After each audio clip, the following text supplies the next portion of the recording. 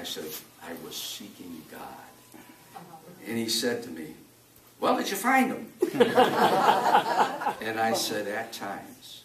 And that was the truth of the situation. At one time, I'd feel completely abandoned, and then the next moment, I would feel God's presence. I mean, really, like I've never felt before. So anyway, we get to my son and nephew take me to a motel, and we slept there overnight, but I phoned the house, and I'm crying, and they're all saying they're so glad they found me and all that kind of stuff. And by the way, that time at 9 o'clock the night before, that was the time that they discovered I didn't get off the plane at O'Hare, to be picked up.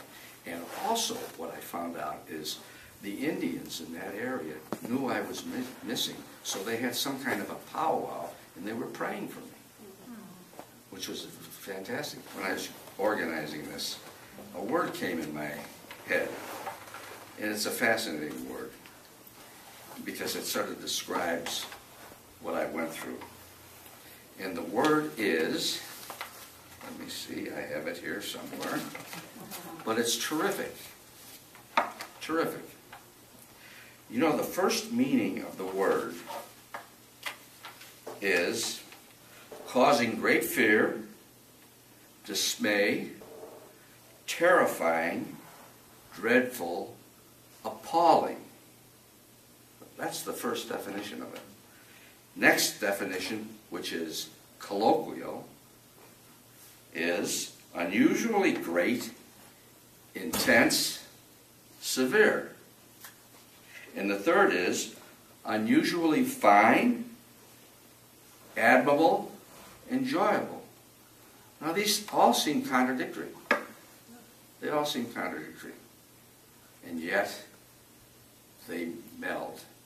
Beauty and terror go hand in hand. There's another thing I want you to remember through this, which is a theme. And maybe you've said this at Mass. Shepherd me, O God, beyond my wants, beyond my fears, from death to life. Okay, what came out of the trip? The first misadventure. Well, the first thing that came out of it, my boss said I was one of the most outstanding men that ever worked for him. And then they asked my wife, why they asked her that. They said, did he have any tattoos? Apparently, if you have tattoos, there's a better chance of you going to the Grand Canyon and killing yourself. That's the connection, whatever it is. Okay? And she says, no, he's the Brooks Brother type. My artist friends thought that was sort of funny. But anyway, it was like that. And then I come home, and then CBS, and they cover me again. And Burley Hines, I don't know if you remember that newscaster, he has me on his program, and the title of the program was The Man Who Beat the Canyon. So he's got this whole thing, just be natural. I said, what, so I go on, and I say right away, I said, let's get one thing straight. The canyon beat me. I'm lucky I'm here. God save me, that kind of thing. Okay, so anyway, then my friend John Blaze, who was the book editor of the Tribune, and we both had written some film scripts together and everything else. John wrote an article about the mano y mano in the Grand Canyon, man to man in the Grand Canyon. It was about me, and it covered, what a goof I am and all that kind of stuff. And that was fine. And then we have the presence of the producer of my misadventure, and she's here right now, Pat Lofthouse. Pat, stand up there. And it was wonderful. It was on a program. It was on a program called The Unexplained. This was a mystery thing. And then No Place to Hide was the subtitle. Okay. Then 2 years later, the Discovery Channel did it. And I played myself both times. I go back there and that kind of thing. Well, what came out of this as far as, my life, my spiritual life? Well, you know, all of the virtues you're supposed to have. You know, I had to live to survive. I mean, I had to have patience or go nutty, because when you're out on your own, you know, you've heard of the word panic.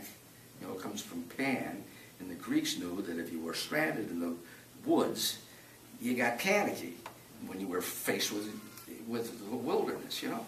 And so I had to learn patience, courage, you know. Courage is, you know, another thing I had to tough it out. But you can't do it alone. Wisdom starts with fear of the Lord. We don't like to hear that. Modern man doesn't like to hear that. But as I said, you know, with the word terrific, that we've watered that down. The original meaning was much tougher, much tougher. And we all, before we die, we're going to go through some, or if we haven't already, we're going to go through those moments. But Shakespeare has a wonderful line about that. He says, adversity is like the toad. While it looks ugly and venomous, it wears a jewel in the center of its forehead. In some way, somehow, through all that torment that I was going through, it opened me up. And it's helped me understand others. And that's about it.